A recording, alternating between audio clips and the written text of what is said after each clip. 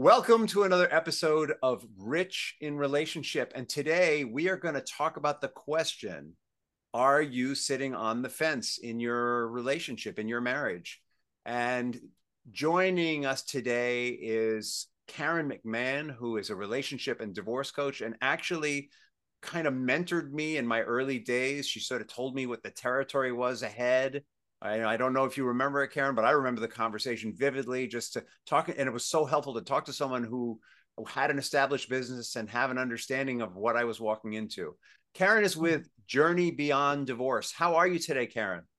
I'm great. Thanks so much for having me on, Rich. It's great to have you. And we know what's great about this is my VA found Karen's VA, and then we got on. It was like, oh, we've met before. This is cool. So, Karen, how did your heart lead you into this work? Yeah, great question. And I think so many of us have a similar story. I was in a short marriage, and that seemed like my dream relationship, and then not so much. It ended up being a very high conflict situation. And so I found myself heading toward divorce with two very young children. And it was an incredibly difficult experience. And yet it was also an amazing catalyst for refining me into a better version of myself. And when I emerged from that, I could no longer do what I was doing as a career. I felt I needed something more meaningful. And that led me into life coaching, which is all about transition. And divorce was the obvious transition for me to focus on. Oh, right. We're both IPEC grads too. I remember now. That's right. Yeah. That's right. The greatest coaching school in the world. There you go. Yeah. And what I know about IPEC is that we're encouraged to pick a niche, and it makes perfect sense given the experience that you had, and your values and how you live your life and the principles that you live by, that you would take that really horrible divorce experience and transform it into a victory, by helping others.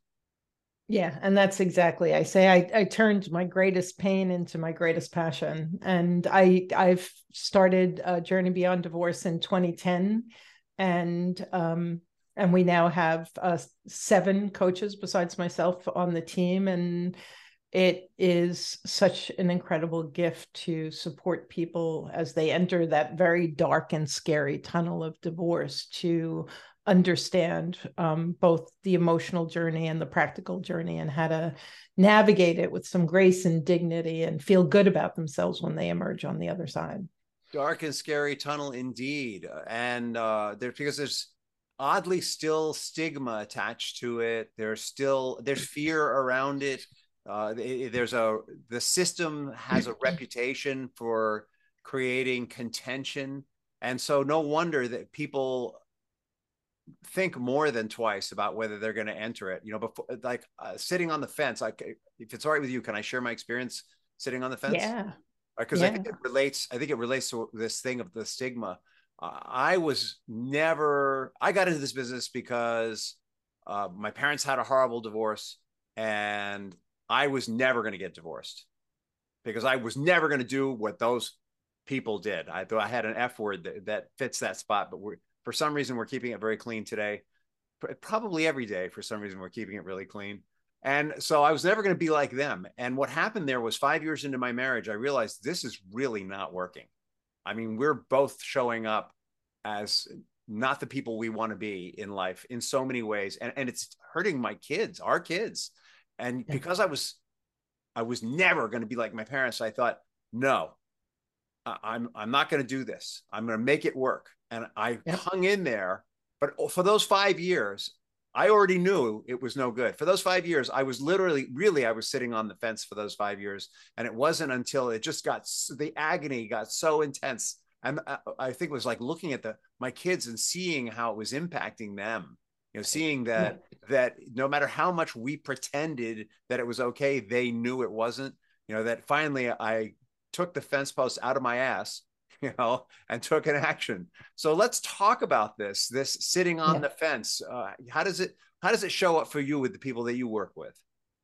Yeah, and it's one of the most difficult and excruciating decisions to make, and especially if there are children involved. And I actually have a very similar story to you. I come from divorce, and so I was never, ever, ever, ever going to get divorced, which just kept me in a bad situation until I was able to let go of some of those never evers. And the fence was quite far up my butt as well. And I just got to the point where, and I think so many people feel this way, it's like you're sitting on the fence, and especially when there are children, it's like, I'm holding everybody's future in my hands and I have to make this decision. And so the decision is hard. And then the judgment that you're holding everyone in this limbo by not making the decision is hard. And so many deal with this.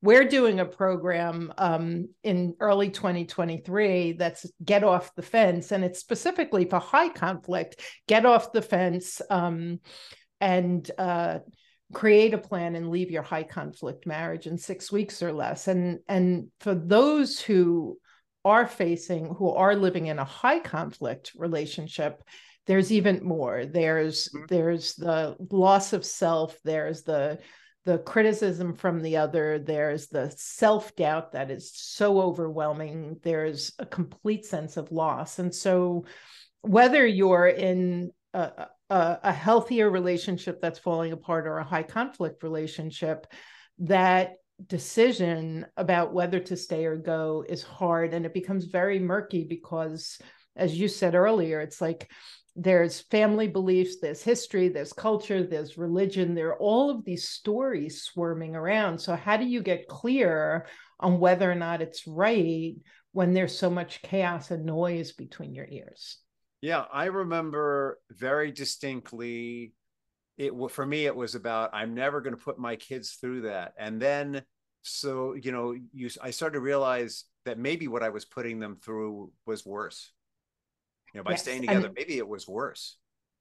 And I think that's one of the things that we talk about in the program is, so often, right? I'm not going to do this because I want to do what's right for my kids. And you start thinking about, okay, so what does your intimate relationship look like? What are the messages and the belief systems that your children are developing just based on watching mom and dad? You're holding hands, you're hugging each other, you have each other's back, you talk about loving each other, or no, we're two friends at best living under one roof, or there's anger, there's contention, there's belittling and berating. Whatever it is, a great question to ask yourself is, if I'm staying for the children, what is the message that the way that me and my spouse relate, what's the message that I'm giving to my children? Because I was listening to your episode with Brooke Olson, talk about breaking generational chains. If you stay for the children and it's unhealthy, then the children are going to go out and they're going to recreate being either mom or dad or a mix of the two of them, that relationship as their intimate relationships. And so if that's okay with you and you think that's good, then that can help inform your decision. But if you're like getting scared as you hear me say that and thinking that's the last thing I want my son or daughter to do, then that too can inform your decision. I think there are a lot of parents out there, and I encounter this a lot with clients who I work with, where they are in a contentious relationship, but they are managing the contention so that they are not doing it in front of their children. And so they think it's okay. And I find myself saying to them, your kids, they may never see you fight, but they know something's not right. I mean, when they go to another house, they feel the relationship that those parents have, and they compare it to the feeling that's going on in your house. And if you and your partner are not experiencing partnership, your kids know it. Even if you're not fighting in front of them, even if you're very polite and courteous in front of them, they know that there's tension there. And, again, it goes back to that question of what are we modeling for our children? What do we want them? Do we want to model for them that marriage is about living together unhappily, but not fighting in front of the children? Right. Absolutely. I agree 100%. And so I think that part of it is figuring out, well, what are my greatest fears? What's keeping me from making this decision? And if you actually put pen to paper and you start writing them down, we just addressed the children. A big one is just the unknown, right? And so what you don't know is going to be scary. And it's so vitally important to educate yourself. And so many people choose to educate themselves about the divorce process by talking to their friend or their sibling or listening to what their spouse thinks. And the truth is, if you want to learn about how divorce works, you speak to a matrimonial attorney. You find out what your rights are. Even if you never want to go to court, you absolutely positively should speak to somebody who is a legal expert, who understands the laws in your state, who could explain to you just the basics of what happens and what you need to know and what you need to gather. And that way you begin to have somewhat of a roadmap to see, okay, if I'm going to go down this path, let's put a couple of street lights along the path. Nice. I love it. So the first step is you don't have to make a decision, but you do want to have movement, and movement looks like exploring and learning. And I just want to throw in there that exploring doesn't mean that you're moving towards divorce. It doesn't mean that you're moving towards a better marriage. It means you're exploring. And what you learn in your exploration will inform you as to which direction you want to move. And my therapist, so many years ago, said to me, Karen, going and speaking to a divorce attorney is not getting a divorce. And figuring out where you'd get the money if you needed a retainer. If only you just got a divorce by speaking to a divorce lawyer. It would be so much easier. And I say this because I think for all of us, every step feels so monumental. Yes. But when you break it down, going and doing a consult is nothing more than doing a consult, and looking at your finances to see where the retainer would come from is nothing more than looking at your finances. And so each step of the way, and even if I retained an attorney and then put him on hold for 9 months. Retaining attorney is not getting a divorce. Everything that you can do to continue to take baby steps in that direction is going to be very informative as to whether or not you continue on that path, make a U-turn, make a left turn, whatever you decide to do. Baby steps. I love it. And I love, there's an irony here, right? Because what we're preaching to people is you can take actions, but you don't have to make a decision, which almost sounds like, oh, you're just sitting on the fence. You're just dragging your butt on the fence. But actually, no.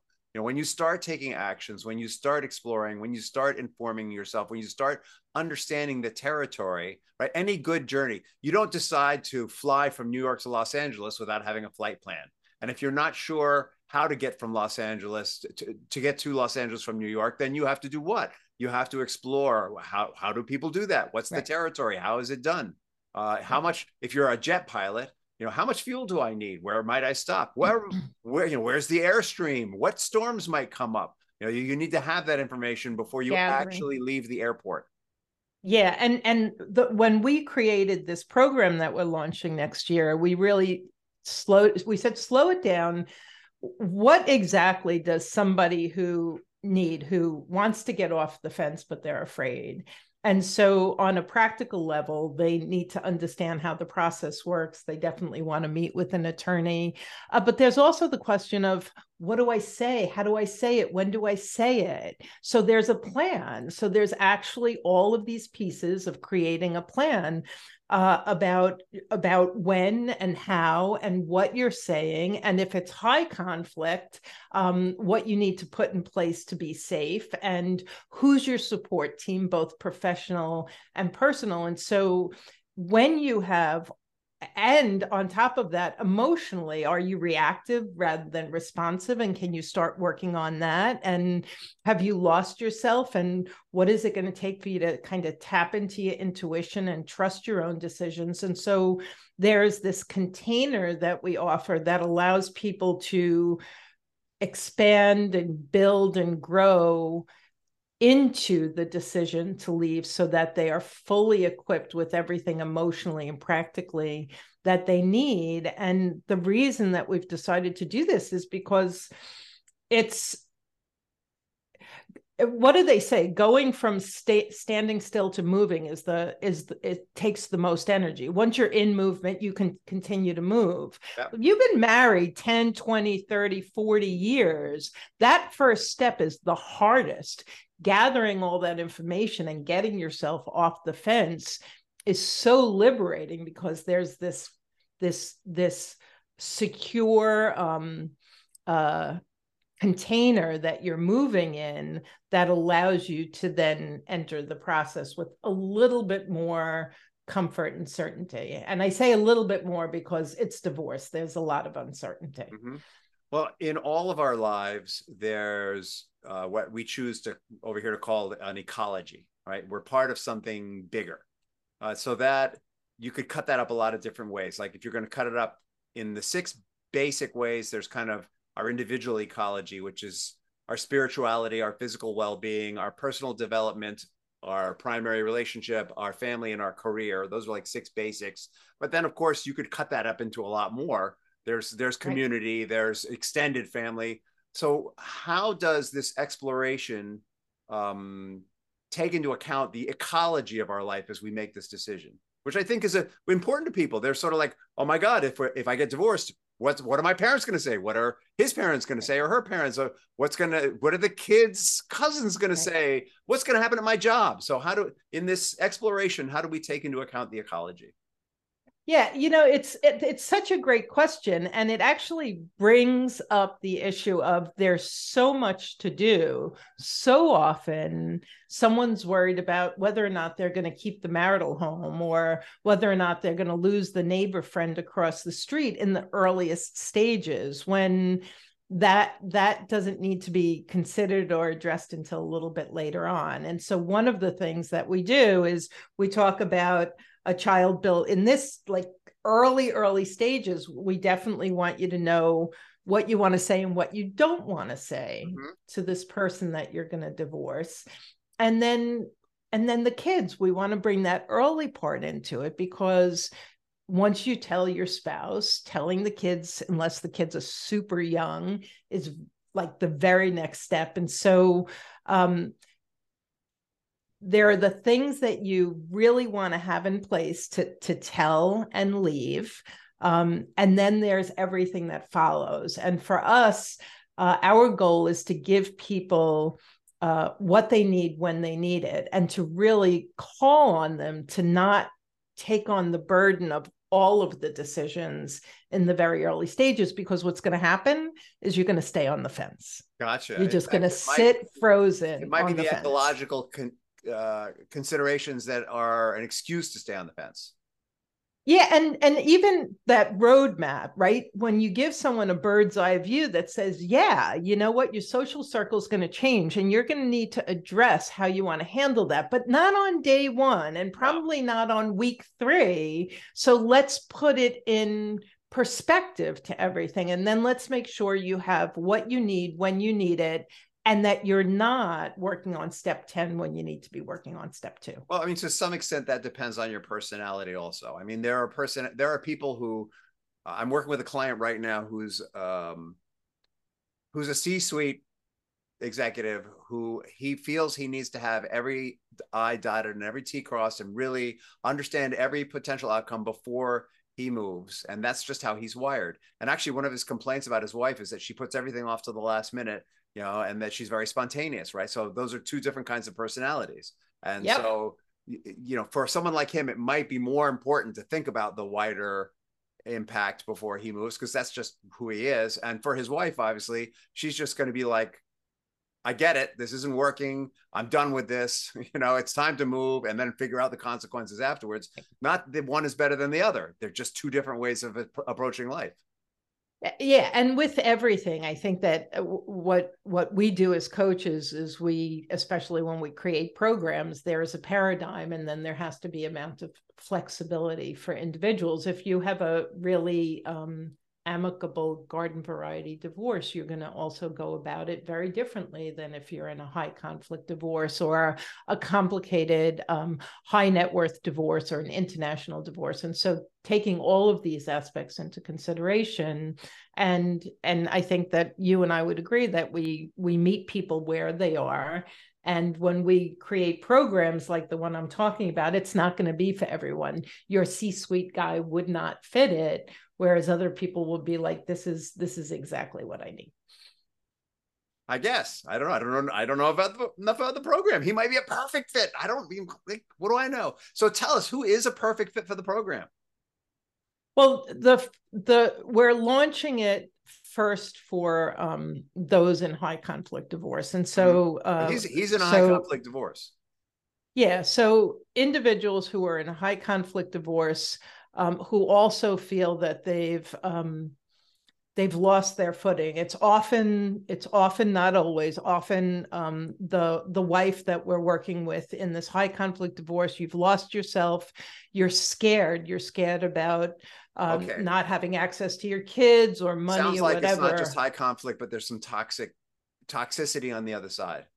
I don't know that there's a high conflict marriage that doesn't have toxicity on the other side. Well, there are, or on both sides, right, actually. I would say on both sides. Well, but I mean, there are definitely people who are in high conflict divorces where their partner is emotionally abusive and they're not, and where their partner is narcissistic, and maybe they grew up in the person who's receiving it grew up in an environment where they're used to being treated that way. Then they have children, and they're like, oh my God, I can't let my children be treated like that. And that's when they sort of wake up and go, what am I doing in this relationship? Yeah. So, I mean, I tend to specialize in high conflict divorces. It's certainly what I experienced. And the truth of the matter is the high conflict individual may have mental health issues. They may just have a lot of anger management issues. They may have addictions or alcoholism. So they're going to have attitudes and isms, as we call them in the 12 steps, behaviors that are very difficult to be in partnership with. Yeah. The spouse of the high, and I want you to hear this if you're in this category, the spouse of the high conflict marriage comes in with equally the same amount of baggage. It's just different. We are the codependents. We are the people pleasers. We are the perfectionists. We are the self-critics. We're the martyrs of the world who will do and do and do, and then be really angry at the other person that we did so much. Mm-hmm. And so that's the person that we want to support, to find yourself, own your part in what went wrong in your marriage, critical, vital, and then begin to move forward to but Karen, rebuild your life. I didn't do anything wrong. It was all her. There you go. Yeah. Not.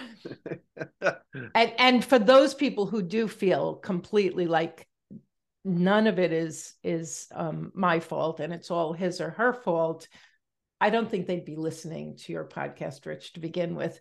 But if you are, you're not going to be a good fit, because the huge value and my own personal growth was in keeping my eyes on me and understanding what I brought to the table, my shortcomings, my wounds, my judgments, my insecurities, everything that I brought. Because if I'm looking at him, I've already decided he's not part of my past. We have children together, but we're not going to be in relationships. So why would I focus on him and his issues at all? Mm-hmm. So the beauty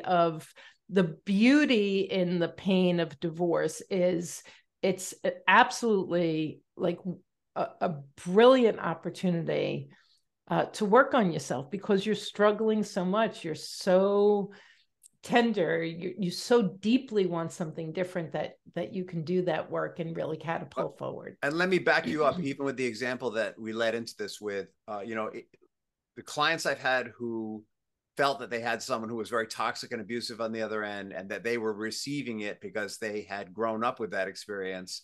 There was always for them a lesson in why do I continue to receive it? What's the lesson I want to give my children about Yes. relationships and about tolerating behavior that feels toxic. What changes do I need to make so that I can deal with this personality? What do I need to know about that personality so that I can, they're stuck with them. They have children with them. What do I need to learn about this person so I can have an effective meaning get stuff done relationship? What are the lessons I need to teach my children so that they can have an effective relationship with this person Yes. and not become like them and not be tainted by them without pointing the finger at them? How do I teach my children about that kind of toxicity without finger pointing and polluting their whole parenting relationship with their mom or dad on the other side? There's a lot to be learned, even if you think or feel that you are exclusively a victim here. Absolutely. And that's where the teaching around boundaries and healthy communication and being able to disagree without it In being Phoenix, you just get a gun, contentious. but that's Yeah. that's a bad joke. I'm sorry. I just spent 20 days in Phoenix, and there was a whole shelf of coffee that was all dedicated to rifles and people in the military, and I was just like, wow, I'm in Phoenix. Like, we don't have this in New York. All right. How can people find you, and how can they find this amazing program, which when this podcast comes out, it should be just in the getting ready to launch, if not already getting started? Yeah, thanks so much for asking. So the website is journeybeyonddivorce.com. And on the homepage, we have a free giveaway, our divorce survival kit. And attached to that will be an invitation to pre-register for our Get Off the Fence and Leave Your High Conflict Marriage. Sweet. So people can go to Journey Beyond Divorce, and we have our podcast Journey Beyond Divorce. So feel free to tune in and listen to that too. And all that good stuff will be in the podcast and video blog notes if you didn't have a second to write it down. So don't freak out. The information's out there. Karen, the question that I ask everyone when we get to the end of the show, and sadly we are at the end of the show, is what is the legacy you want to leave behind? Yeah, great question. I would say that breaking generational chains is a huge passion of mine to help our clients and our followers see the impact that unhealthy relationships are having on their children, and to learn and then pay forward to their children all that they learn. My kids are in their 20s, and their emotional intelligence is off the charts compared to mine in my 20s. And I see that and I think, wow, if we all do this going forward, we will be raising healthier generations and breaking some of those chains. Sweet. I love it. I love the idea of breaking generational chains, emotional, genetic, and any other that you can think of. Yeah. All right. Well, listen, it's been great having you on the show. I hope we can do this again sometime. Thank you so much.